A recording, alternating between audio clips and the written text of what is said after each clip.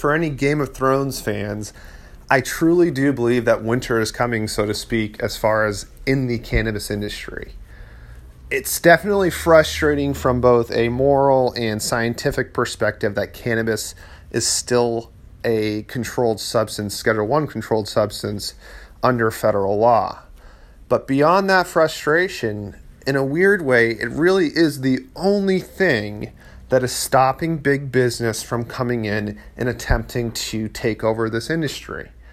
In the next 2 to 3, if not 4 or 5 years, it's a really, really crucial time period for brands to get their brand out there into the industry and really establish themselves in the market before big business comes knocking. I think what we're ultimately going to see is a pretty similar model to what we're seeing with microbreweries as far as what we'll see with the cannabis industry. But what I'm hoping that cannabis companies that currently exist are able to operate compliantly and not only improve the overall view of cannabis within society, but also build a brand that can actually compete and stay afloat once big business comes to town.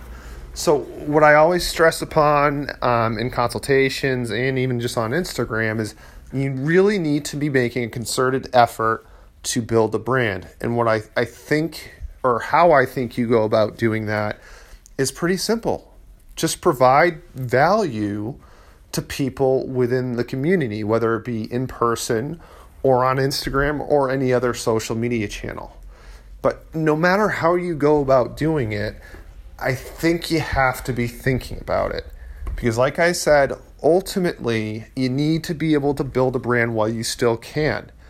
Once the Walmarts of weed come to the world, or come to the cannabis world at least, it's going to be much more difficult to compete, particularly with businesses that can operate at a loss for decades upon decades. Take the time while you still have it before that happens to build a brand and to carve out your niche in the industry. If you guys have any questions whatsoever, hit me up on Instagram or on Facebook at Kocot Law. KOCOTLAW, all one word, no space, on both Facebook and Instagram.